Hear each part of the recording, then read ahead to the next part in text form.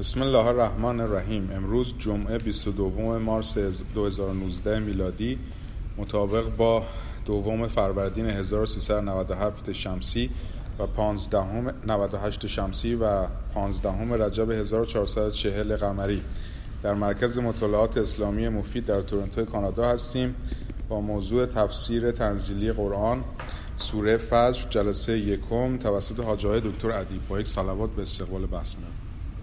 اللهم صل علی محمد. بسم الله الرحمن الرحیم. الحمد لله رب العالمین و صلی الله علی سیدنا و نبینا ابوالقاسم المصطفى محمد و علی آله الطیبین الطاهرین المعصومین.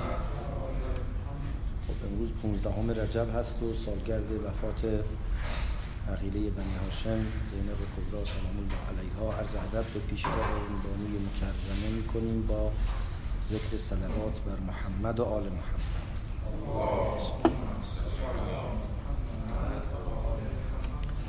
همچنین دومین روز سال جدید هست برای همه دوستان، برای همه مؤمنین، برای همه ایرانیان، برای همه خوبان. آرزوی سلامت و سعادت و توفیق و بهروزی داریم در این سال جدید. انشالله که خداوند عاقبت همه ما هم ختم بخیر بفرماید. اعوذ بالله من الشیطان الرجیم. بسم الله الرحمن الرحیم. والفجر و لیال عشر و الشفع و الوتر و اللیل اذا یسر هل فی ذلک قسم لذی حجر الم تر کیف فعل ربک بعاد ارم ذات العماد التي لم يخلق مثلها في البلاد و ثمود الذين جابوا الصخر بالواد و فرعون ذي الاوتاد الذين طغوا في البلاد فاكثروا فيها الفساد فصب عليهم ربك صوت عذاب ان ربك لبالمرصاد. سوره مبارکه فجر در ترتیب کنونی مصحف 89مین سوره و در ترتیب نزول بنابر مشهور 10مین سوره نازله است که انشاءالله امشب شروع می‌کنیم به توضیحی درباره آیات شریفه این سوره. این سوره بنابر اینکه 10مین سوره باشه خب از در دوره اوائل مکه نازل شده، از عطایق صور مکی است و طبیعتاً بیشتر به مسائل ابتدایی و اولیه‌ای که رسول خدا مطرح می‌کرده ناظره و اون مسائل هم عبارت است از اینکه انسان‌ها در برابر نعمت الهی فکر می‌کنن از یک موهبت خاصی، منزلت خاصی برخوردارند و همین باعث طغیان و تجاوز و تعدی اونها میشه و بعدم اشاره می‌کند به اینکه گذشتگان چگونه بودند و الان ما در همون خطر هستیم و باید به فکر قیامت و پرهیز از مخاطراتی باشیم که برای قیامت ما پیش روست. این کلیت در واقع مضمون این سوره است. و الفجر یعنی قسم به فجر و فجر یعنی سپیده صبح. اصل لغت فجر یعنی شکافتن و فجور رو هم که گناهان رو بهش میگن فجور چون یه نوع پرده دری است، حریم شکنی است، شکافتن مرزهاست و لذا فجر رو که بهش یعنی سپیده صبح رو که فجر گفتن چون مخصوصا فجر، حالا دوستانی هم دیده باشن، 2 فجر در واقع داریم. یه فجر اولیه یا فجر عمودی که فجر کاذب بهش میگن اصطلاحاً به لحاظ شرعی، و یک فجر افقی که فجر صادق بهش میگن. ابتدا او یک خط عمودی نور در افق پیدا میشه و این مثل خنجری است که در سینه شب فرو رفته، مثل شکافی است که در تاریکی افتاده. به قول اگر اشتباه نکنم فرخی سیستانی صبح از حمایل فلک آویخت خنجرش، حالا یادم رفته چی هست که حدس میزنم از فرخی باشه. بالاخره مثل اینکه یک خنجری از دامن صبح آویزون شده و البته از معکوس از پایین به بالا و شکافته است سینه شب را و به همین دلیل بهش فجر میگن که البته این منشأ اثر شرعی نیست. بعد از یه دقایقی، حالا شاید تو جاهای مختلف هم اندکی متفاوت باشه، یک خط سفیدی در افق پدیدار میشه که اونو بهش فجر شرعی یا فجر صادق میگن، نه فجر و فجر کاذب میگن. به هر حال فجر یعنی سپید دمان، صبحگاهان، صبحی که اول روشنی و ورود روشنی به فضای تاریک شبانگاه است. خب این الفجر مرادش یه فجر خاصی است یا نه قسم به روشنی صبح، به سپید دمان؟ و اگر مرادش یه فجر خاصی است کدوم فجر؟ فجر کی؟ خیلی سر این مفسرین بحث کردند و وجوه مختلفی گفتند و عمده وجوه هم ذوقیه، یعنی مدرک محکم روایی قرآنی یا دلیل متقن عقلی بر هیچ کدومش نیست، عمدتاً ذوقی. حالا من اون و لیال عشر و شفع و الوتر هم عرض میکنم چون اینا با هم یه تناسب و ارتباطی هم دارن. و الفجر و لیال عشر، قسم به فجر و قسم به شبهای دهگانه، به 10 شب. خب همینجا هم باز بحث شده که این 10 شب کی هست.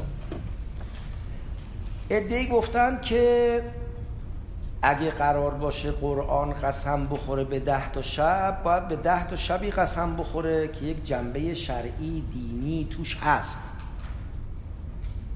خب بگردیم ببینیم 10 تا شب پشت سر هم کی توی نگاه دینی اهمیت داره.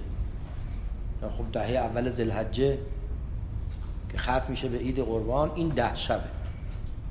عده اشکال کردن که اون روزاش مهمه، اتفاقا نه شباش، چون روزهای ذوالحجه اهمیت خاص داره، الا شب عرفه و شب عید مثلا که ویژگی داره. کسانی گفتن که نه، این 10 شب دهه آخر ماه مبارک رمضانه. خب این باز محتمل تره، چون بنابر روایات شب قدر در یکی از 10 شب آخر ماه رمضانه و روایات فراوانی هم داریم که رسول خدا صلوات الله علیه و آله در دهه آخر ماه رمضان اعتکاف میکرد در مسجد و بساط متعارف روزمره خودش رو جمع میکرد، میرفت تو مسجد و همش رو به حالت دعا و اعتکاف میزد و مستحب هم هست اعتکاف در دهه آخر ماه مبارک رمضان. بعضی گفتن لیال عشر اونه. خب اگه لیال عشر اون باشه، فجرش هم میتونه فجر عید فطر باشه. عده گفتن نه، حالا لازم نیست که حتما لیال عشر 10 شب مذهبی به معنای خاص کلمه باشه. 10 شب مهم در نگاه عرض میکنم که مخاطب. خب 10 شب اول سال که از اول محرم تا روز عاشورا ادامه پیدا میکنه. وقت مخصوصا روایاتی که بعداً بنی امیه و محدثینشون جعل کردن که روز عاشورا چقدر فضیلت داره، لباس نو بپوشی، جشن بگیری فلان، که در واقع اینا همه یه نوعی قدرت نمایی حزب اموی هم درش هست. به هر حال اینا هم یه عده به اون سمت رفتن. باز اونها که گفتن 10 شب ذوالحجه است، عده گفتن فجر روز اول ذوالحجه است، عده گفتن نه، فجر روز عیده. و کسان هم گفتن این لیال عشر منظور 10 شبی است که حضرت موسی در تکمیل عده خودش با خدای تبارک و تعالی طی کرد و وعدنا موسی 30 لیله فاتممناها ب10 فتم میقات ربه 40 لیله. اول 30 شب با موسی قرار گذاشتیم، بعد 10 شب تکمیلش کردیم، اون 10 شب. و حالا بعضی هم تطبیق دادن، گفتن اون وعده 30 روزه موسی با خدای تبارک و تعالی در ماه ذوالقعده بوده، در کل ماه ذوالقعده بوده و 10 روز ذوالحجه هم بهش اضافه شده و لذا منطبق است این هم بر اون قصه حضرت موسی. به هر حال هیچ سند قاطع و محکمی که به ضرس قاطع بشود گفت این مراد شب خاصی وقت خاصی است، به نظر میاد که وجود نداره و بیشتر روی همین نگاه‌های ذوقی گفتن. گاهی هم براش احادیثی پیدا کردن یا تراشیدن یا به هر حال جفت و جور کردن. و شفع و الوتر هم باز متأثر شده از ما قبل. راجع به شفع و الوتر که بیش از 30 تا قول وجود داره. این شفع چیه، وتر چیه؟ شفع یعنی جفت، چیزی که با چیز دیگه همراهه، چیزی که با چیز دیگه پیوند پیدا کرده. وتر هم یعنی تک، وتر یا وتر، هر دوش درست. البته حجاز میگن وتر، از جای دیگه عربستان میگن وتر، و حجازی‌ها وتر رو به یه معنای خاصی میکنن. وتر رو عضو میخوام معنای خاصی میکنن. به هر حال و شفع و الوتر یعنی قسم به جفت و تک. شفع چیه، وتر چیه؟ اونایی که رفتن به سمت ذوالحجه گفتن شفع روز عیده چون دهمه، وتر روز عرفه است چون نهمه، یا شفع روز ترویه است چون هشتم زوجه، وتر عرفه است چون نهمه. بعضی گفتن شفع و وتر یعنی شفع و وتری که تو نماز شب میخونیم، اون رکعت آخر نماز شب که اسمش نماز شفع و وتره. بعضی دیگه گفتن که نه، شفع و وتر یعنی هر نمازی، چون هر نمازی بالاخره یا 2 رکعتی یا 3 رکعتی یا 4 رکعتی یا جفتی یا فرد دیگه. شفع و وتر یعنی نماز. در حالی که این سوره از سوره مکی اول مکه است، اون موقع نه تنها نماز شب که تقریبا هیچ نماز دیگری هنوز واجب نشده بوده، شریعت بیان نفرموده بوده، نمیشه به چیزی که قراره بعداً 2 سال دیگه 3 سال دیگه مقرر شود از الان قسم بخوریم. بعضی گفتن شفع یعنی کل عالم خلقت، مخلوقات، چون فرمود و خلقناکم ازواجا، شما رو جفت جفت آفریدیم، همه عالم جفتن. و وتر هم یعنی خدای تبارک و تعالی، چون یکی یه دونه است و دومی نداره. و شفع و الوتر و اللیل اذا یسر، و قسم به شب اون وقتی که میره، داره تموم میشه.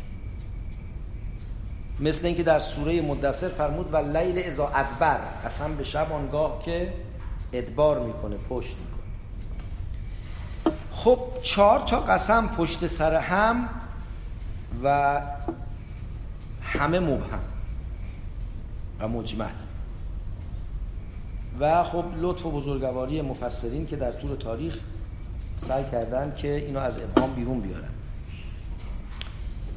در حالی که اولا یه جاهایی خدای تبارک و تعالی آمدن و قاصدن مبهم حرف میزنه.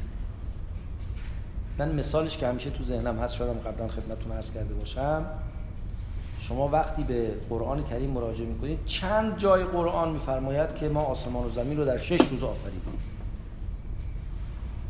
حالا بعد ثم استوى علی العرش یا و کان عرشه علی الماء ولی خلقنا السماوات والارض فی 6 ایام. 6 روز. چه روزی، چه جوری، کی، کجا، کاملا مبهم.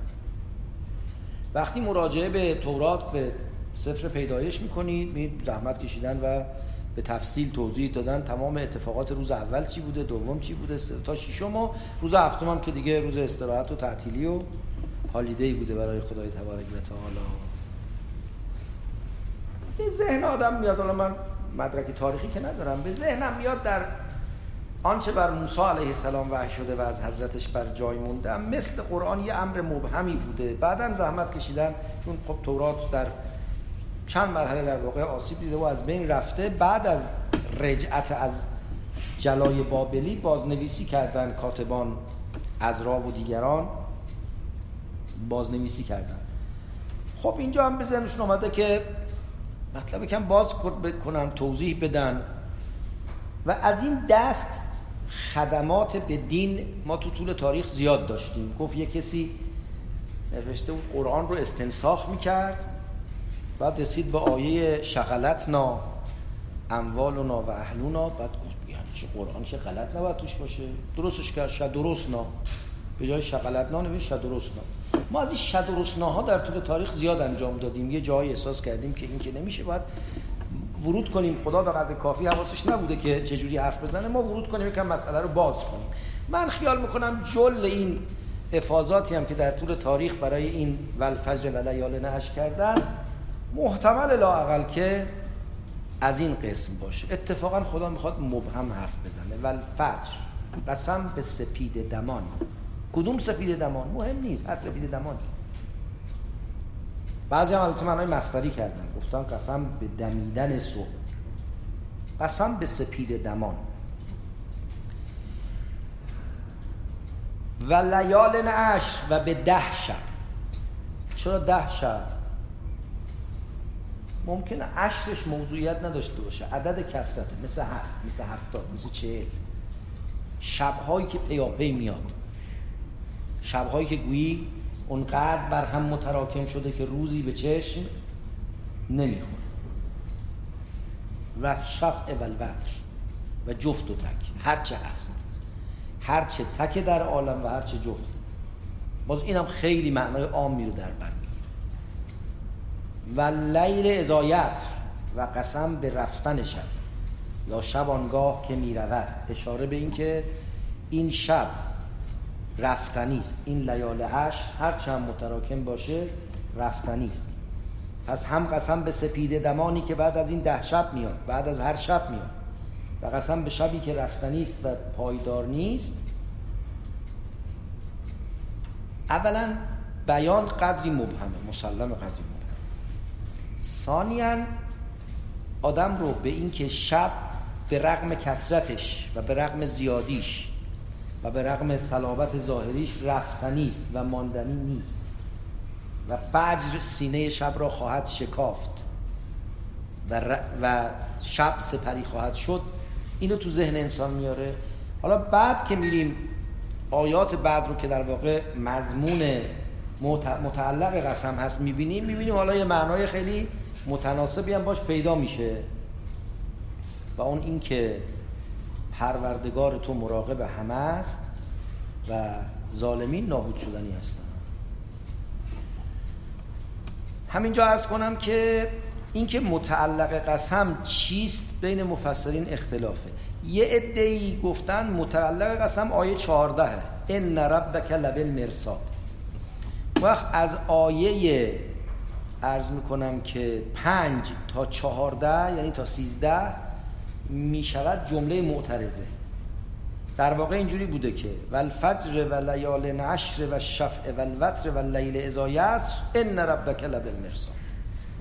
قسم به اینها که بدون خدا در کمینه، همون خدایی که شب رو با همه ظلمتش میبره و فجر رو برای شکافتن شب میاره و جفت و تک رو در عالم آفریده، یعنی همه چیز هست. جفت و تک رو اینجا مثل خشک‌وتر مثلا تعبیر میکنیم، همه چیز رو در عالم آفریده. اون خدا در کمینگاهه، در رصدگاهه. عده گفتن اینه متعلق قسم، عده گفتن نه، اصلا متعلق قسم ذکر نشده، بعدش یه حرفایی زده شده که دلالت بر متعلق قسمی که محذوفه میکنه و این تو قرآن اتفاق میفته. چند تا قسم میخوره، بعد یه چیزی میگه که معلومه اونی که اون متعلق قسم اون چیزی که ذکر نشده، ولی از این که توضیحاتی که بعد میاد میشه اونو فهمید و این مقداری خوفناکتر و هولناکتر میکنه ماهیت اون متعلق قسم رو. که حالا پس اگر به اون محتوای مابعد نگاه کنیم، متعلق قسم این خواهد شد که ظلم تمام شدنی است، ستم نابود شدنی است، ظالمان و تجاوزکاران خواهند رفت. پس اینم متعلق قسم. حالا یه همچی قسمی با همچی متعلقی کاملا تطابق هم داره.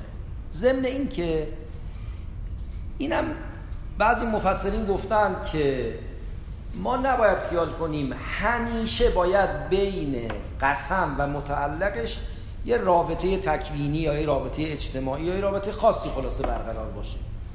این قسم هایی که قرآن میخوره در واقع یک صنعتی است که به کار میبره، یک صنعت لفظی است که به کار میبره برای یکی جلب توجه مخاطب، یه جاهایی هم برای افکندن رعب در دل مخاطب و مبهوت کردن مخاطب. مثل کاری که تا حروف مقطعه میکنه. حروف مقطعه یکی از نقشاش اینه، کاف ها یا عین صاد ذکر و رحمت ربک عبده زکریا. اصلا طرف مبهوت میشه چی میخواد گفته بشه، یا آغاز در واقع سهمگینی اتفاق میفته و طرف رو تحت تأثیر شنیدن آیات قرار میده. بنابراین ممکنه قسم دقیقاً منطبق بر مابعدش نباشه، ولی لازمه که قسم به چیزهایی باشه که یه همچین تأثیری در مخاطب بگذاره. اگه اینو بپذیریم که حرف قابل توجهیه، وقتی که نمیتونیم بگیم والفجر و لیال عشر بگردیم شب اول ماه آخر ماه ذوالحجه ذوالقعده است محرم صفر، نه، اتفاقا باید به همون معنای مبهم و مجملش باقی بمونه که کوبندگی بیشتری داره و تناسب هم البته اینجا داره. رفتن شب و آمدن صبح و قسم به سپید دمان کاملا با محتوای بعدی تناسب داره.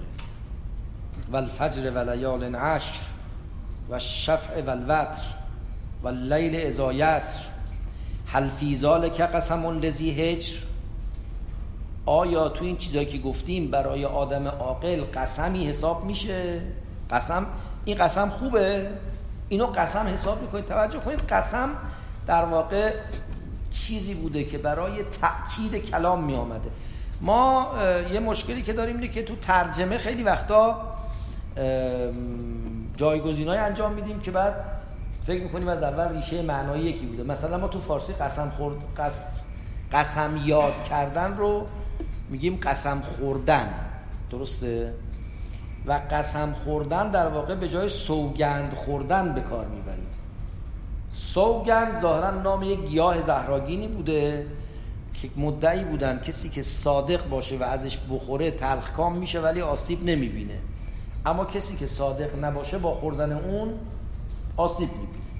وقت افرادی که مدعی صدق کلامشون بودن با خوردن سوگند، یعنی واقعا یه مایعی درست میکردن ازش، دمنوشی نمیدونم چی درست میکردن، میخوردن، میگفتن ببین من اینقدر به حرف خودم مطمئنم که حاضرم روش سوگندم بخورم. یه فعلی بوده برای تأکید سخن و ابراز صداقت. حالا قسم در عربی اون بیانی است، اون اشاره است که میخواد تأکید سخن کنه و ادعای صداقت رو بالا ببره.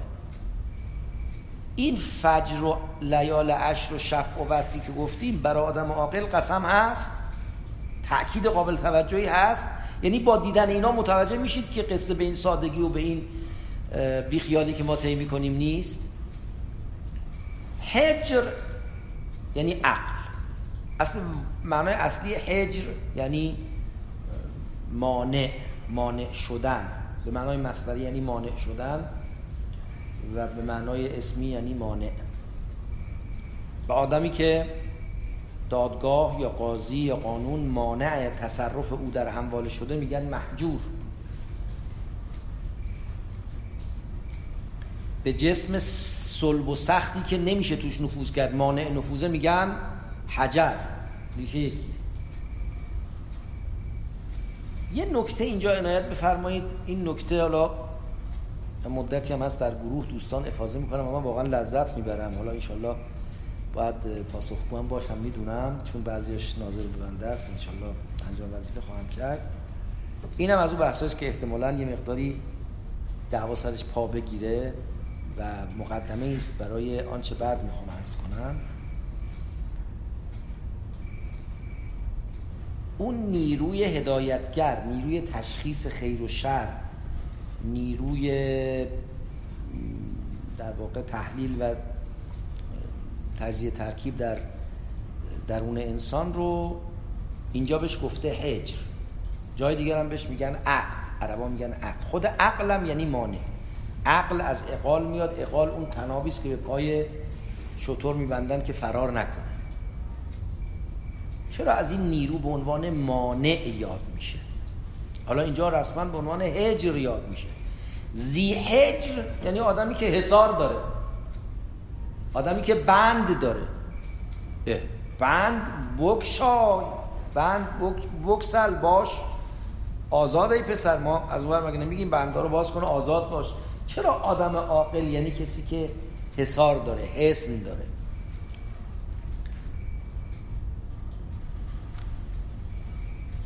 من خیال میکنم در انسان دو تا ویژگی با هم جمعه که یکی در واقع نیروی محرکه او و پیشرانه اوست و یکی نیروی کنترل کننده او و محدود کننده او و جلوگیری کننده از سقوط اوست.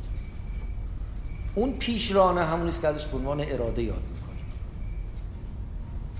این کنترل کننده همونیست که ازش به عنوان عقل یاد میکنیم.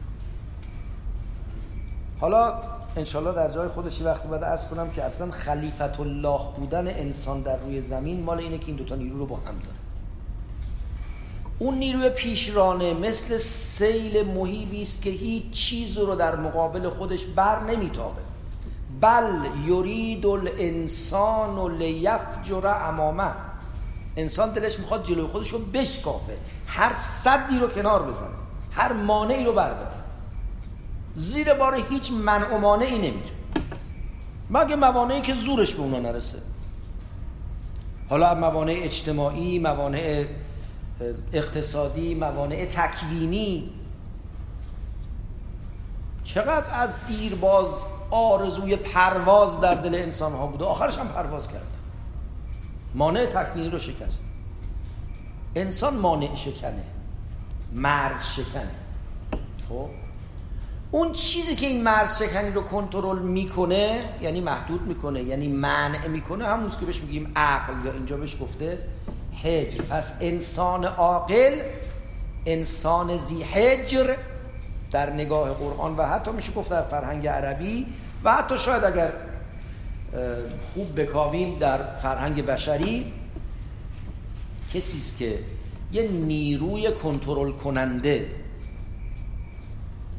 داره که اون قدرت خلاقه، اون میل بی پایان، اون انرژی پایان ناپذیری رو که او رو به سمت خواستن و داشتن پیش میبره و هر مانعی رو از سر راهش میخواد برداره، اونو کنترل کنه، یه سدی جلوش بزنه.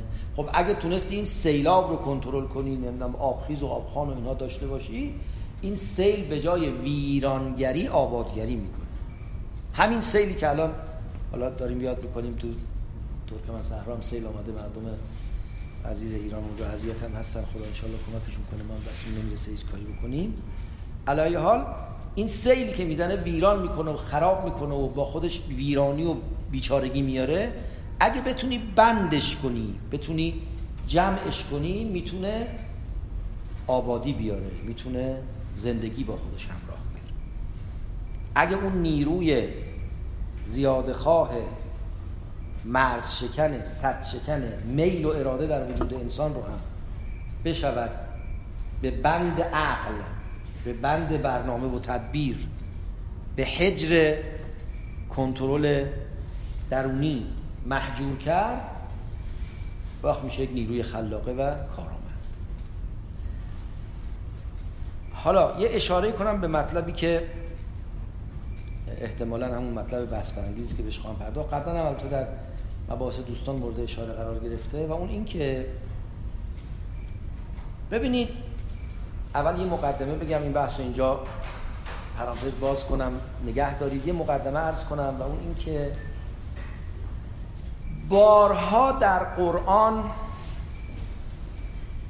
سفارش والدین به فرزندان شده، بارها به شدت، با تأکید، تا جایی که در بعضی آیات بعد از توحید و نفی شرک سفارش به والدین شد. اما هیچ جا در قرآن به والدین نگفتن هوای بچه‌هاتون رو داشته باشید. نهایتا اینه که از ترس گرسنگیشون نگران نباشید، از ترس گرسنگی نکشیدشون. مثلا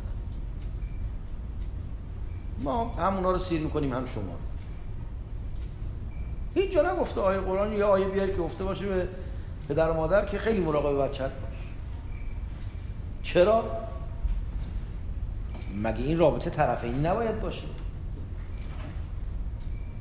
چرا؟ یه طرفش رو خدای تعالی تکویناً بلایی به سر پدر و مادر آورده که سفارش دیگه لازم نداره. سفارش لازم نداره. پدر و مادر همه هستی خودش رو، همه آینده خودش رو، همه بقای خودش رو در فرزند میبینه. لذا اصلا لازم نیست به سفارش کنی که به بچه‌ت مهر بورز، کمان که لازم نیست به سفارش کنید که غذا بخور، زندگی کن. اون جایم که میگه و کلوا و اشربوا امر بعد الحظر، چون توهم حظر این که میشه شب بخوریم یا نخوریم، میفرماید که الان باشروهن وابتغوا ما کتب الله لكم في ارحامهن و کلوا واشربوا حتی یتبین لكم الخيط الابيض من الخيط الاسود من الفجر، یا و کلوا واشربوا ولا تسرفوا، لا تسرفوا رو در واقع مقدمه سازی میکنه. به هیچ انسان لازم نیست که آقا آب بخور، نمیره تشنگی. تو تکوین انسان میل به فرزند رو گذاشتن. فرزند شاخ و برگ انسانه، چشم و چراغ انسانه، لذا انسان بهش میرسه. اما پدر و مادر وزر و وبالا.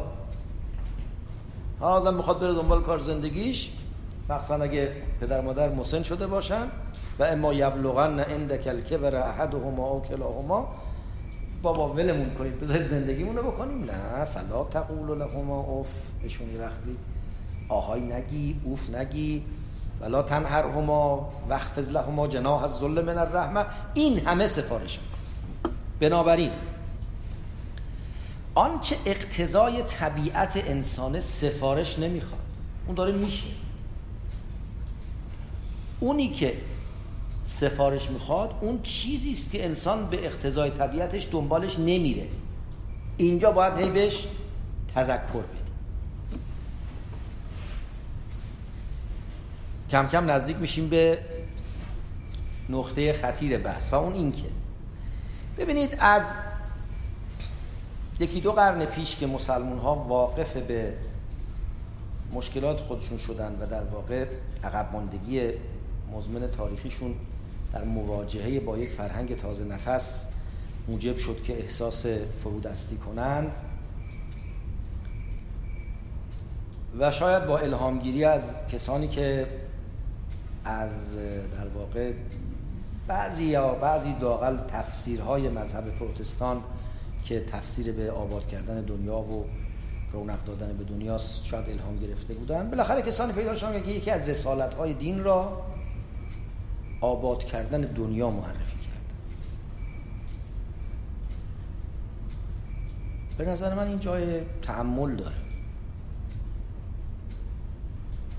بله، خدای تعالی ما رو برای آباد کردن دنیا فرستاده، ولی این مأموریت شرعی ما نیست، این مأموریت تکوینی ماست.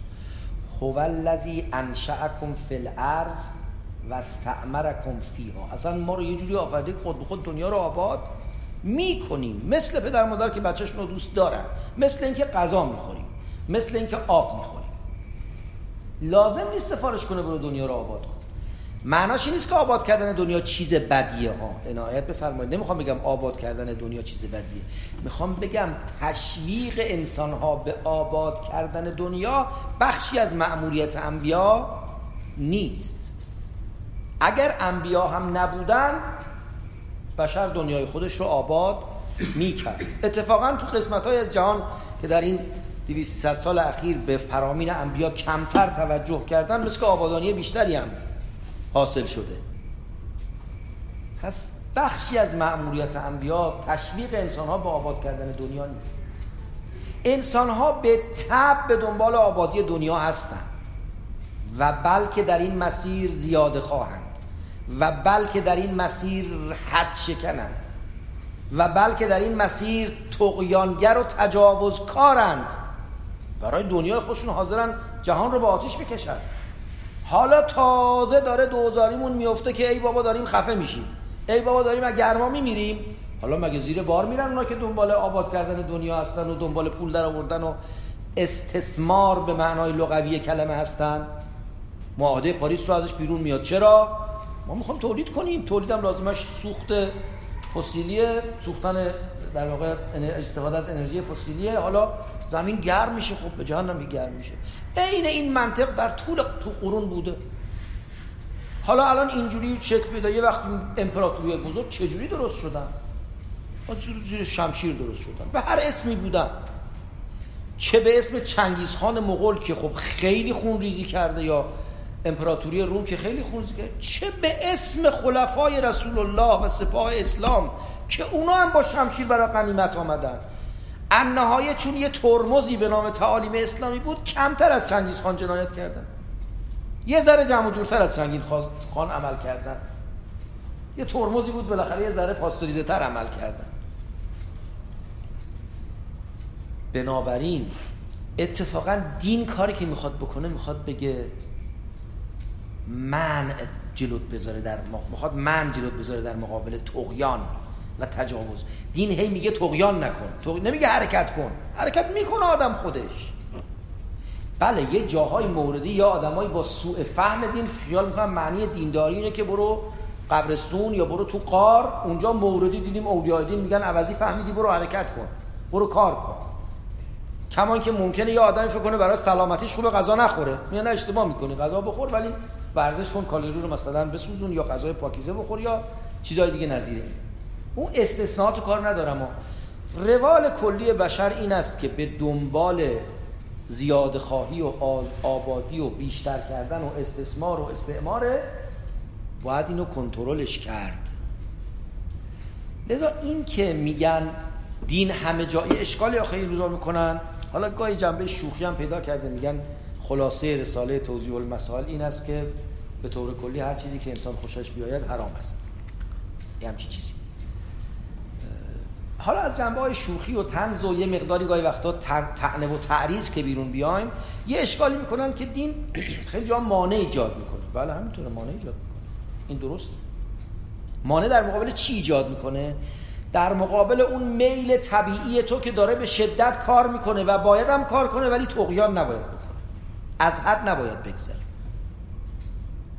مشکل اینه که ما امروز میخوایم به عنوان موتور محرک جامعه از تعالیم دین استفاده کنیم. این به نظر من نقطه اشتباهیه که حالا به اجمال سربسته عرض میکنم که ما خیال میکنیم از توی دین باید برای جامعه موتور محرک در بیاریم. نه آقا، موتور محرک جامعه تو خود جامعه هست، تو طبیعت هست، تو تکوین انسان هست. دین فقط باید یکم اینو کانالیزه کنه، نذاره طغیان کنه. همین.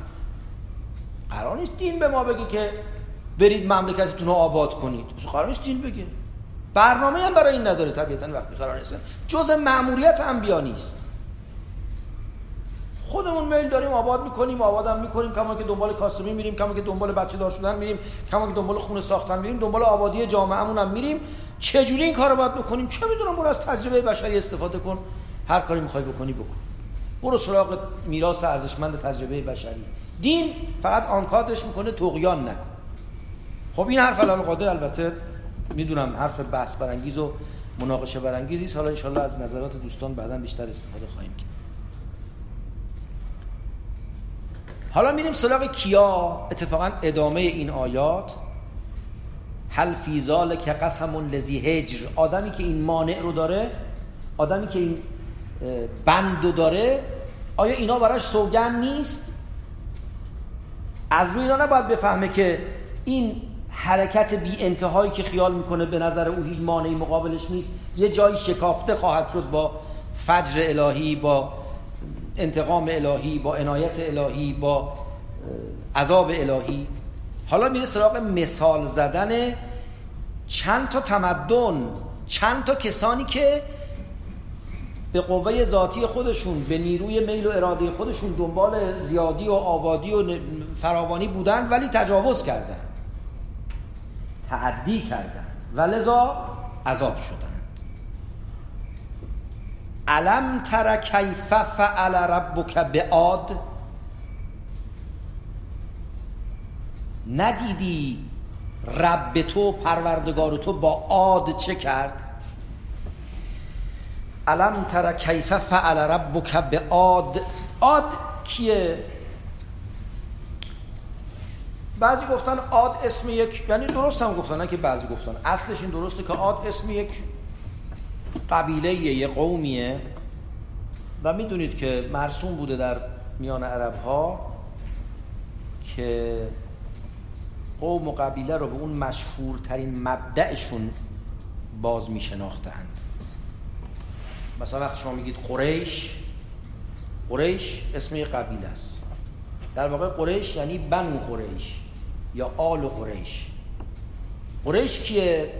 کنیه جد ششم رسول الله صلوات الله علیه و آله است که آدم مهمیه، مشهوری، یک کارایی کرده که نقطه عطف بوده تو تاریخ این قبیله و لذا فرزندان او به نام قریش شناخته میشه. یا وقتی میگیم اسرائیل، اسرائیل یعنی بنو اسرائیل، یعنی قوم اسرائیل، یعنی فرزندان آل اسرائیل. اسرائیل کیه؟ لقب حضرت یعقوب علیه السلام هست. آدم اسم یه بابایی بوده. حالا در کتب تفسیر و تاریخ و روایات این که عاد پسر کی بوده، عاد ابن نام چی ابن فلان ابن بهمان ابن به سام پسر نوح و بعدم به نوح میرسونن که اینا هیچ کدوم نه از نظر تاریخی قابل اثبات نه از نظر دینی حجیتی و اعتباری داره. هیچ کدوم اعتبار دینی نداره. همه قصه و افسانه‌ای است که دستش هم به هیچ جای درستی بند نیست. حالا بالاخره یه قومی بودن به نام عاد. یه جای قرآن تعبیر عادن الاولا میکنه، لذا بعضیا گفتن 2 تا عاد داشتیم، یه عاد اولا یه عاد ثانیه، ولی ظاهرا قرآن از یک عاد سخن میگه. اگه میگه عادن الاولا، یه جایی فرموده عادن الاولا، این صفت احترازی نیست، صفت تأکیدیه، چون خیلی قدیم بودن و در آنچه در ترتیب حالا میخونیم آیات استفاده میشه، اینا بعد از قوم نوح بودن. در سوره مبارکه احقاف اشاره به اینها شده.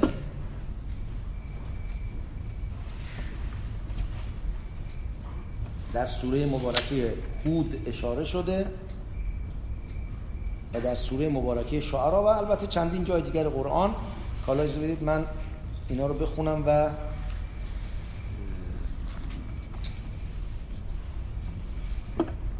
آشناتر بشیم با عاد. در سوره مبارکه هود که اسم پیغمبری است که مأمور و مبعوث بر قوم عاد بوده، سوره به نام اون حضرت نامیده شده. ظاهر سوره اینجوری برمیاد که بعد از داستان حضرت نوح و اینکه نوح با کشتی به سلامت به زمین نشست، قیل یا نوح اهبط بسلام منا و برکات علیک و علی ممن معک، بعد میفرماد تلک من انباء الغیب نوحیها الیک ما کنت تعلمها انت ولا قومک من قبل هذا فاصبر ان العاقبة للمتقین. اینا غیبی است که ما میگیم شما قبلا اینا رو نمیدونستید. واقعا خود این که نوح کی بوده به تبع تورات که یه شجره‌نامه برای بنی آدم درست کردن، آدم بچهش کی بود و اون کی بود و کی بود و کی بود و تا در واقع حضرت ابراهیم رسوندن. در میان مسلمان هم رسم شده که حالا مسلمان تا از این ور شروع میکنن، پیغمبر محمد ابن عبدالله ابن عبدالمطلب ابن هاشم ابن عبدالمناف ابن و از این ور این سلسله رو میبرن تا برسونن به ابراهیم. خب بقیه‌اش هم که از اون ورش هم درست شده، لذا یک شجره‌نامه درست کنن از آدم تا خاتم توش درست شده. اتفاقا ما یه شجره‌نامه در واقع باستانی مال 250 سال پیش هم دارم که همینجوره، شجره یک سلسله از ساداته که میرسه به موسی بن جعفر، بعد ادامه پیدا میکنه تا آدم صفی الله. اینا هیچ اعتباری نداره. اولا واقعا ما نمیدونیم آدم کی بوده و کی بوده و کجا بوده و چی بوده. این اول. ثانیاً رسول خدا فرمود وقتی نسب من رو برمیشمارید به عدنان که رسیدید، که عدنان جد 15 16 پیغمبره اگر اشتباه نکنم، میفرماد به عدنان که رسیدید توقف کنید. چرا که قرآن فرموده و قرون بین ذالک کثیر، نسل‌های زیادی در این مابین هستن. لذا آنچه در مورد نوح و امثال اینها گفته میشه در واقع چیزهایی است بیرون از خاطره تاریخ. داریم راجع به انبیای بیرون از خاطره تاریخ حرف میزنیم. بعضیا گفتن اینا کاملا جنبه اسطوره‌ای داره، میتونه یه حوادث واقعی بوده باشه که اتفاقا چون خیلی در دور دست‌ها بوده و بیرون از افق تاریخ بوده، بعداً بازتاب اسطوره‌ای در تاریخ پیدا کرده باشه. به هر حال بعد میفرماد و الی عاد اخاهم هودا، به سمت قوم عاد فرستادیم عضوی از اونها رو که هود باشه.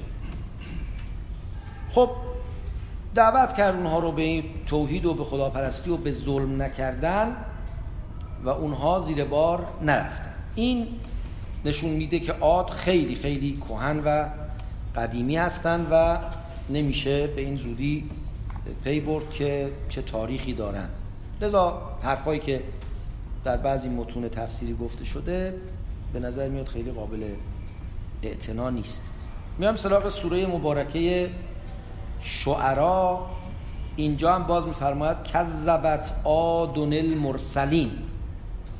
از اینجا بعضی استفاده کردن که هود آخرین پیغمبری بوده که برای عاد فرستادن، ولذا عاد میتونه تاریخ طولانی داشته باشه و انبیاء زیادی رو تکذیب کردن، چون عاد مرسلین رو تکذیب. اذ قال لهم اخوهم هود الا تتقون. هود که جزئی از اونها از خودشون بود، از خود قبیله عاد بود، بهشون گفت که تقوا پیشه نمی کنید. انی لکم رسول امین فاتقوا الله و اطیعون ما اسألکم علیه من اجر ان اجری الا علی رب العالمین. من پاداش از شما نمیخوام، پاداش منو خدا میده. شاهدم اینجاست. اتبنون بكل ریء آیة تعبسون. آیا سر هر بلندی و تپه‌ای یه ساختمونی نمادسان میسازید؟ از این برمیاد که عاد یه قومی بودن که تو شهرسازی و تو ساختمون سازی توانمندی داشتن و میخواستن بنمایند این توان خودشون رو، شو آف کنن باش به هر حال و به عبث دیگران رو به سخره بگیرن با این که نشون بدن ما خیلی توانمندیم.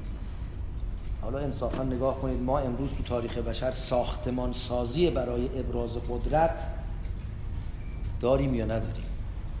میخوایم تو دنیا درک کنیم که مثلا برج خلیفه از همه ساختمان‌های دنیا بلندتره. ما هم گاهی میخوایم کم نگیریم، برج میلاد ما از شما مثلا یه وجب بلندتره. این درد همیشگی بشر بوده. با انبیا برای این اومدن بگن اینقدر سر هیچ تو با هم رقابت نکنید.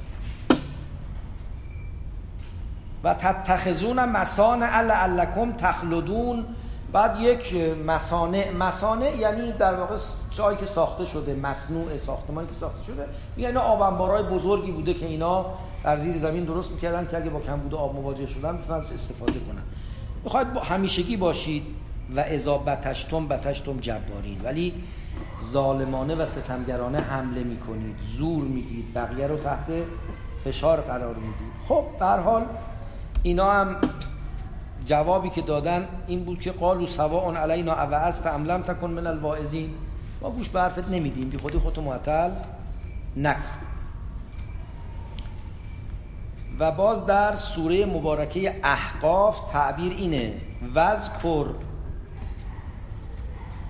اخا عاد اذ انذر قومه بالاحقاف و قد خلت النذر من بین یدیه و من خلفه. میگه یاد کن از عاد، از اخا عاد. از اخو وقتی در مورد قبیله گفته میشه یعنی عضوی از اون قبیله، یه کسی انتساب به اون قبیله داره. وقتی میگن مثلا اخو بنی اسرائیل یا اخو یهود یا اخو قریش، یعنی یه قریشی، یه یهودی، یه بنی اسرائیل. وذکر اخا عاد، یاد کن از اون آقای اهل عاد، یعنی همون حضرت هود. اذ انذر قومه بالاحقاف. احقاف عرض به حضور مبارک شما یعنی تپه های رمل. خب از طرفی گفت که عاد ساختمان‌های بزرگ می ساختن. اینجا هم در همین سوره مبارکه فجر هم می‌فرماید که الم تر کیف فعل ربک بعاد ارم ذات العماد. شهری با ستون‌های فراوان، دارای ستون. حالا توضیح میدم بیشتر راجع به ارم ذات العماد. از اون برم فرموده احقاف. جمعش مفسرین فرمودن به اینه که الان که پیغمبر داره راجع به عاد حرف میزنه جز احقافی از اونها باقی نمونده. از اون همه تمدن و همون ستون و شهر و عظمت و بزرگی هیچی باقی نمونده و همش جز رمل و ریگ و ریگزار و رمل و خاک متراکم هیچ دیگه باقی نمونده. حالا این کجا بوده؟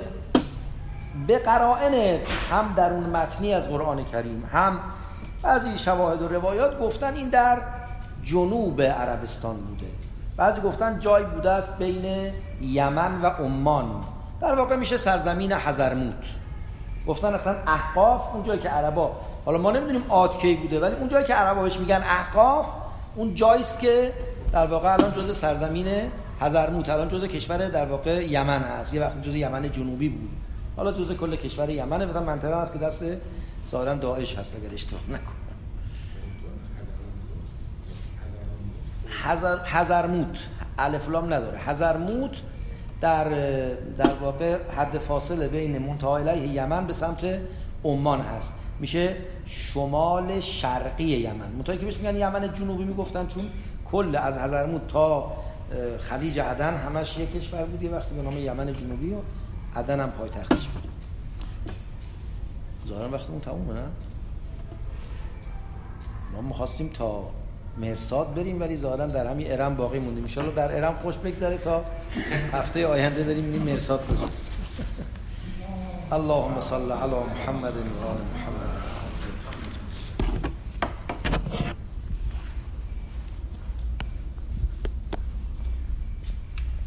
اینی که می‌فرمایید دین برای آباد کردن نیامده، عقل و تکویناً خود بشر دنبالش میره، ولی دین گفته طغیان نکنید. این مرزش کجاست؟ اینو چجوری، آیا دین اینو تعیین میکنه یا خود آدما و عقل و عرف تعیین میکنن؟ طغیان کجاست؟ بله، حد طغیان رو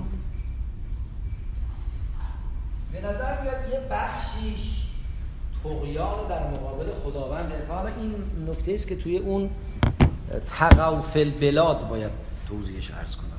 یه بخشیش طغیان انسان در مقابل خداونده، اونو دین باید مشخص کنه که حد بندگی کجاست.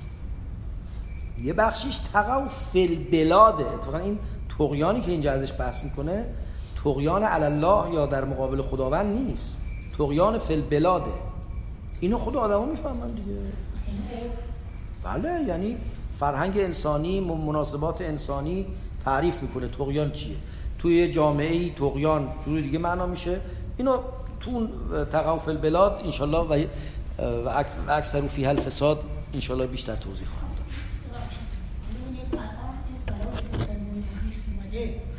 این طغیانه یا نه؟ طغیانه بعدش خب ولی عرف، همین عرف به اینجا رسونده باشه، ولی همین عرف هم میگه طغیانه. همین عرف هم تو تمام دنیا داره میگه نفهمیدیم و غلط کردیم، حواسمون نبود، از نادانی بود و حالا هم یه عده‌ای به خاطر منافعشون بازم کوتاه نمی‌کنه. ولی طغیانه دیگه. طغیان اینم بلای محیط زیست، طغیان شکاف طبقاتی، طغیان نمیدونم اینکه یه عده‌ای تو دنیا فقیر افقر دارن میمیرن، طغیان اینکه امنیت قسمت‌های زیادی از دنیا نیست، طرف تو خونش نشسته که بمب تو سرش فرود میاد، طغیان اینکه یه دیوانه‌ای بره 50 نفر به گلوله ببنده، طغیان همین طغیان دیگه. طغیان شاخون میاد. اینو لازم قرآن فهرستی از طغیان‌ها به ما داده باشه.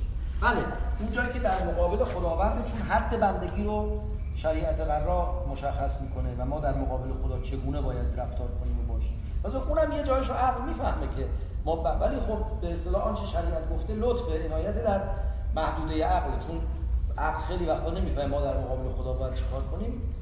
دین لطف میکنه به ما میگه با خدا چگونه رفتار کنیم. اما اونی که طغیان در بلاده و علل عباده، اونو لازم دین بگه. چیزی که فرمودین که مقداری تاکید روی برخی مسائل لازم نیست بشه چون خودش اتوماتیک انجام میشه، ولی به نظر میاد که اگر ما جامعیتی رو بخوایم برای دین متصور بشیم بایستی قاعدتاً همه جنبه ها رو بگیم. جامعیت یعنی چی؟ یعنی طوری باشه که چون یه مانیفست دیگه، یعنی بایستی کامل بگه که چگونه زندگی کنه یه انسان. نمیتونه یه قسمتایش رو تاکید نکنه. علتش اینه که شما مثل اینونه که من مثلا بگم دفاع شخصی خیلی چیز مهمیه، مثلا قسمت‌های دیگه مهم نیست. مثلا بعد بیام یه گروهی درست کنم که اینا فقط مثلا آدمای بزن بهادری باشن، بعد تبدیل بشه. چون شما چیزی که ایجاد میشه اینه که وقتی روی دین شما مربی دفاع شخصی هستی و یه باشگاه دفاع شخصی درست کردی به دلیل اهمیت مناسبات بین‌المللی و مناسبات ژئوپلیتیک، باید تو باشگاه دفاع شخصی حتما این مقداری تو درس ژئوپلیتیک بین‌المللی هم تدریس کنی. اگه جامعیت رو من شعار کامل بودن دین رو بدم، بله شما نمیتونید. باشگاه فرقش اینه، باشگاه یه چیز شخصیه ولی این یه چیزیه که فرمول جهانی برای انسان کامله. شما نمیتونید بگید این باشگاه یعنی در معنویت خودش. این من بحث خیلی مهمی است که منشأ بسیاری از منازعات 100 ساله اخیر هم همین است. دین جامع و کامله، یعنی هر چه شما از دین باید بخواهید در شریعت خاتم الانبیا هست. دین جامع و کامل، یعنی اگه دنبال سعادت و نجات ابدی هستید همشو دین بهتون گفته، هیچی کم نداشت. اما دین به شما گفته چجوری غذا درست کنید، چجوری خانه بسازید. اگه نگفته جامع نیست، نیاز نداره. خودمون باید میریم یاد بگیریم، گشنه میشیم میخوریم، دین لازم نیست بگیم. مثل اینکه ما میگیم همه معارف در قرآن هست، هیچ ما فرطنا فی الکتاب من شیء، ما در کتاب هیچی رو فروگذار نکردیم. یا ولا رطن ولا یابس الا فی کتاب مبین، برای کتاب مبین منظور قرآن باشه. خب هر خشک و تری که علل قاعده جاش تو قرآن، اینو قبلا به رسول الله کردم، مرحوم علامه طباطبایی میگه جمله عالم مقالی داره. شکارچی که تفنگ رو دوشش انداخته، لباس شکار پوشیده، از کوه میره بالا، به یه آدمی که با همین سر و وضع از کوه میاد پایین میگه چیزی هست، میگه هیچی نیست. یعنی سنگ نیست، بوته نیست، حشره نیست، این شکار نیست. اون شکاری که تو دنبالش میری نیست. بعد خیلی چیزای دیگه هست. عالم مقال این سوال و جواب بز کوهی است و کبک است و امثال این نیست. وقتی که میفرماید ما همه چیز رو در کتاب گفتیم، یعنی هر چه به سعادت جاودانه شما مربوطه ما گفتیم. اما طب هم باید توش گفته باشیم، معماری هم باید گفته باشیم، اقتصاد هم باید یاد داده باشیم. به چه دلیل؟ و اگه در دین طبابت نبود، اقتصاد نبود، معماری نبود، که نیست، جامع نیستی. شما میگید ما میخوایم با دین تمدن سازی کنیم، خب بکنیم، ولی تمدن برآمده از دین نیست، کنترل شده با دینه. این نکته خیلی مهمیه.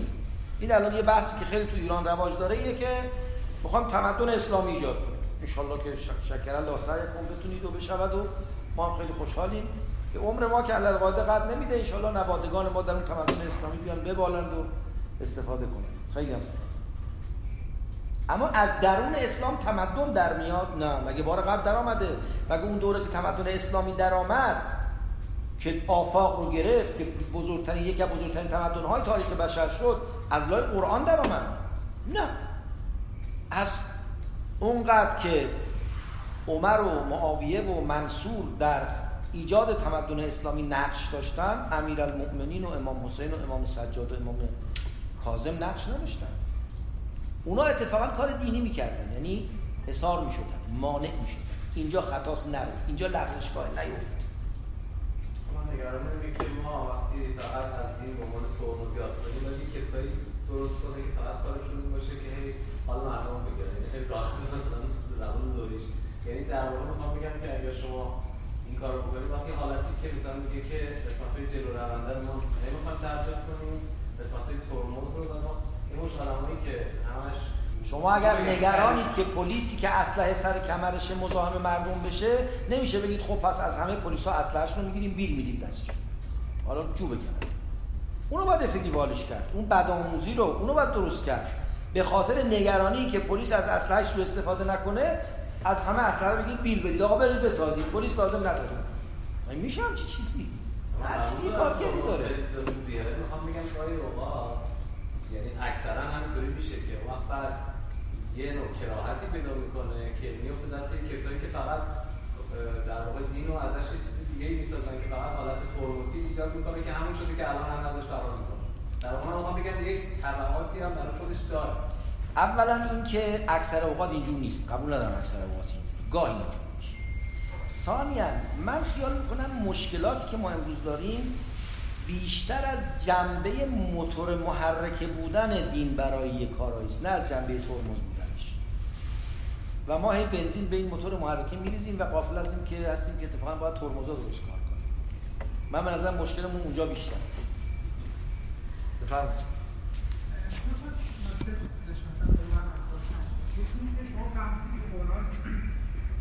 حالا نمیگم سعی بر این بوده، ولی بعد زیادی مبهم آیاتی صحبت میشه. میخوام ببینم یکی این که علت این ابهام چیه، چون همه مردم بعد آخر از قرآن، حالا نمیگم از همه قرآن، ولی اون آیاتی که مشهور هست و روش تاکید میشه خب یه سر در بیارن، واسه اختلاف میشه، یعنی همون تفسیر متعدد. البته یه جایی هم باعث حسن میشه، شاید توش خیلی چیزای خوب در آورد، ولی ممکنه بعضی هم باعث اختلاف شه که حالا اختلافاتش هم بعض موقع مشکلات زیاد ایجاد میکنه. نکته دوم اینه که شما فرمودین که دین برای اقتصاد و برای خیلی چیزا نیومده. البته اینو کامل من قبول دارم. همین باعث تمام مشکلات الان و ضد دین شدن مردم اینه که همه چیز رو با دین دارن قاطی میکنن. شاید بشه گفت دین یک چارچوب داره ایجاد میکنه تا اینکه حتی نگیم مانع، یه چارچوب. حالا مثلا ترمز نیست، نمیشه گفت ترمز، ولی مثل اینکه یعنی کنترل کنه، جدول سازی میکنه، یعنی نیروی خلاقات اون جدول حرکت کنه، هر جایی نره. حالا همین کارو میکنه. اونی که مملکت دنیا رو آباد میکنه عقل نیست، نیله، اون اراده است. اتفاقا عقل اراده رو جمع جور میکنه که ویرانگری هست. حالا یکی از مشکلاتی که حالا من خودم اطلاعات ازش دارم اقتصاد اسلامی که شاید برعکس چیزی که همه فکر میکنن ایجاد شده. اقتصاد اسلامی نتیجه شد مثلا بانک‌های ربوی که در حقیقت حالا ظاهرش شاید همه چیش هم اوکی باشه، ولی اون ظاهره فقط ظاهر رو درست کردیم و باطن خراب هست و حالا مشکلاتی که جامعه می‌بینیم. آیا با این قضیه، حالا سوال من اینه، آیا با این قضیه خیلی از مأموریتایی که الان تعریف شده برای دین و حتی برای علما این مأموریت‌ها کنسل نمیشه و این سوال شما از جنس جواب اگر که میخواد از من بشنه.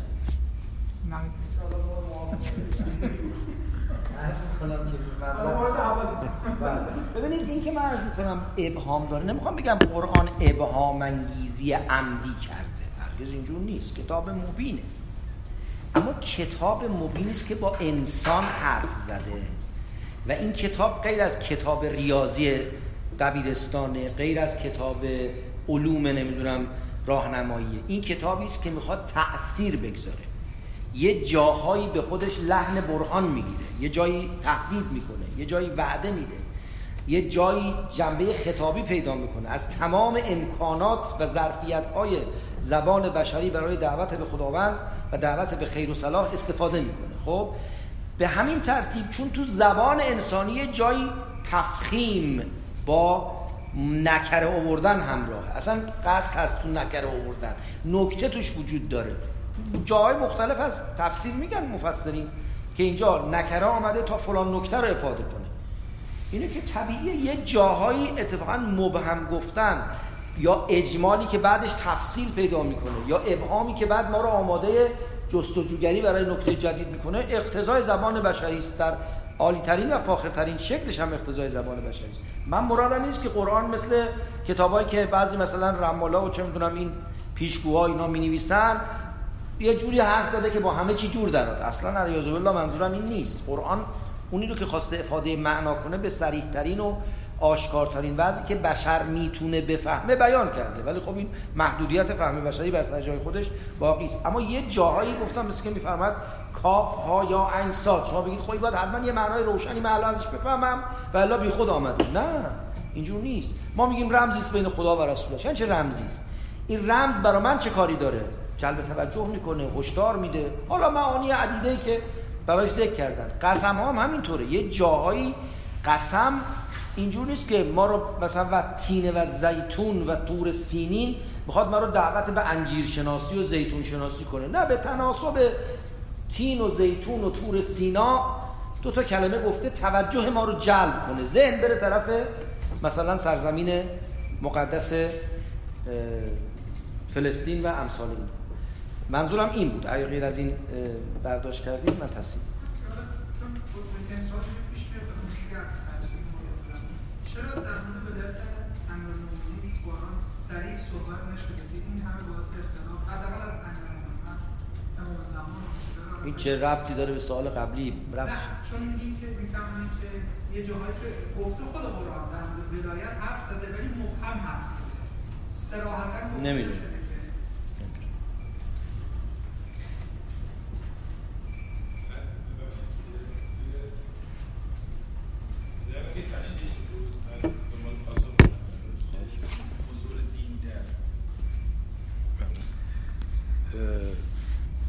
مدیریت اجتماع، یه گروه، یه کشور، حضور دین. داشتم به خودم پاسخ میدادم که چقدر داره به این سمت میره این صحبت‌ها که حضور نداشته باشه بهتره، ولی در انتهای جلسه دیدم که نه، حضورش بود و نبودش فرقی نمیکنه، چون من دنبال این بودم که این دین رو من در درون خودم باید چیز داشته باشم، پیگیری کنم، یا در یک گروه باید پیگیری کنم این قضیه رو.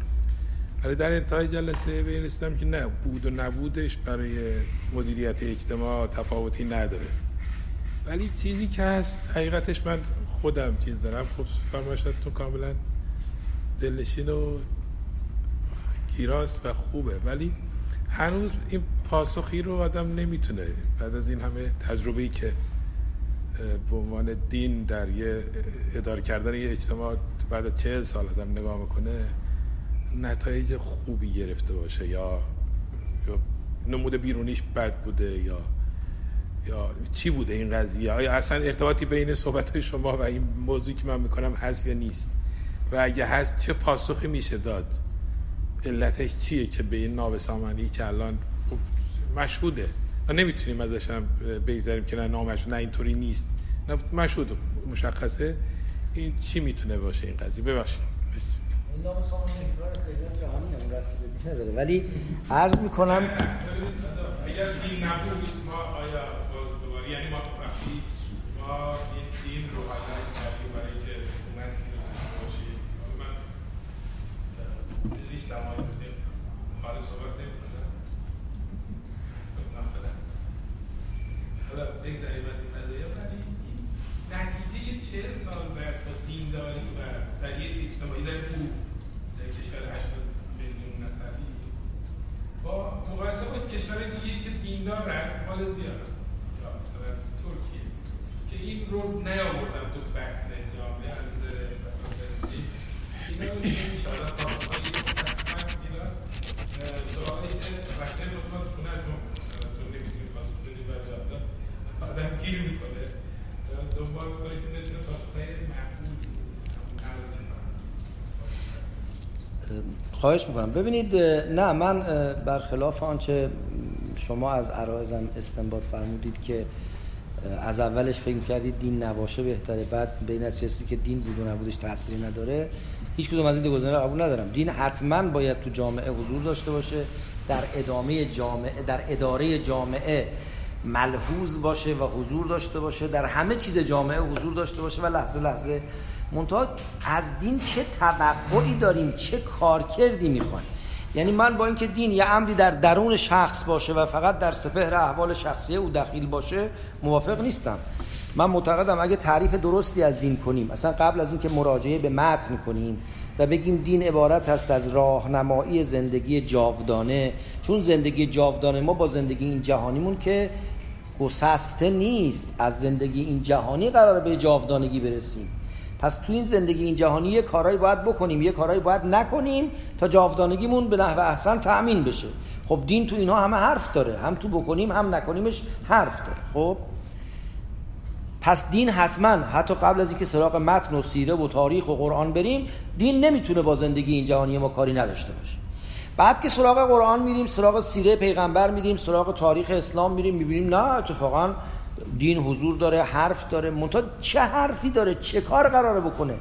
دین قراره تمدن بسازه یا قراره تمدنی را که بشر میسازه با سرمایه بشریش هرسش کنه، متعادلش کنه، جلو افراط و تفریطش رو بگیره؟ دین قرار دولت بسازه یا دولت رو از طغیان باز بداره؟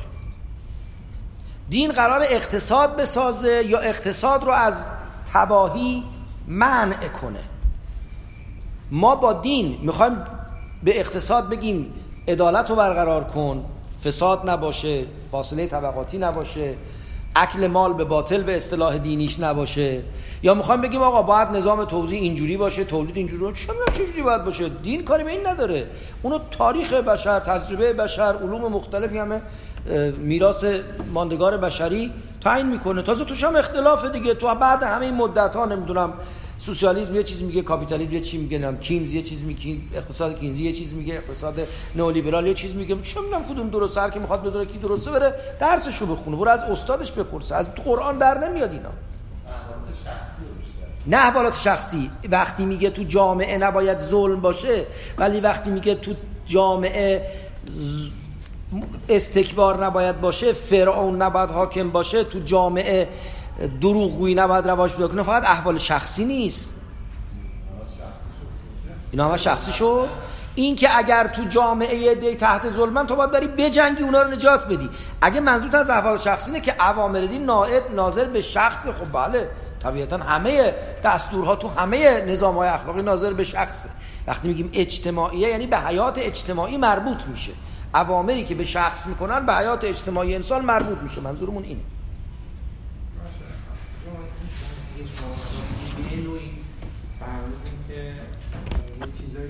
دین میخوایم بکشیم بیرون یا نمیخوایم؟ حالا سوال اگه اینجوری بگیم آیا توی دین حکومت رو میخوایم یا نمیخوایم؟ من بگین اقتصاد رو میخوایم، نه اقتصاد معماری رو میخوایم، نه تو دین نیست. آیا توی دین حکومت هست؟ حالا سوال اگر اینجوری بشه شاید بهتر بشه. به مدار این که حکومت هست به معنای که انسان ها چون مدنی به طبع هستن حکومت تشکیل میدن. دین هم چون برای همه آنچه انسان ها در زندگیشون دنبال میکنن یه حد و مرزهایی تعیین میکنه، طبیعتاً برای حکومت هم یه حد و مرزهایی تعیین کرده. اما که دین به ما سیستم حکومتی بده، شیوه حکومتی بده، همچین چیزی ما تو دین تا حالا ندیدیم. شما میخواید نظام سلطنتی داشته باشید، میخواید جمهوری داشته باشید، میخواید نظام دموکراسی داشته باشید. نه دموکراسی قایت دینه، نه مونوکراسی قایت دینه، نه آریستوکراسی قایت دینه، هیچ کدوم. دین عدالت قایتش، صلح و صفا قایتش، احقاق حق قایتش، آرامش و امنیت قایتش. چجوری تحصیل میشه ما چه میشه؟ و بعدم شلاق دین که حالا اینجا این صوت العذاب بشه، هر جا میخوان یه طغیان کنن بر سر اونها میکنن. اما حالا دین چاور چجوری اداره کنیم، به چه شکلی، در چه قالبی؟ هر شهری، هر دیاری، هر روزگاری ممکنه اقتضای خودش داشته باشه. واقعا یه جایی اصلا دموکراسی، تو شما برید یونان باستان، حکما یونان باستان میگن دموکراسی بدترین چیز، مثلا افلاطون بدترین شیوه حکومت دموکراسیه که دیگه در واقع هرج و مرج کامل از نظر میاد. بهترین شیوه حکومت آریستوکراسیه که حکما برش غالب باشن. خب شاید واقعا اون روز اینجوری بوده، چه میدونیم چجوری. شاید الان توی جای دنیا همینطور باشه. واقعا شاید توی جای دنیا اگر شما برید سراغ باز کردن همه فضاها به طرف دموکراسی، هرج و مرج پیش بیاد و بهتر این باشه که گام به گام و قدم به قدم به سمت اون رفته بشه. نمیدونم اینا چیزایست اهل فن، اهل سیاست، اهل جامعه شناسی به حرف بزنن. من به عنوان طلبه و به عنوان آخوند و به عنوان کسی که محصل مدرسه دین هستم در این باره حرف برای گفتن ندارم. خب سوالی نیست، با یک صلوات ختم. الله صلی الله علی محمد و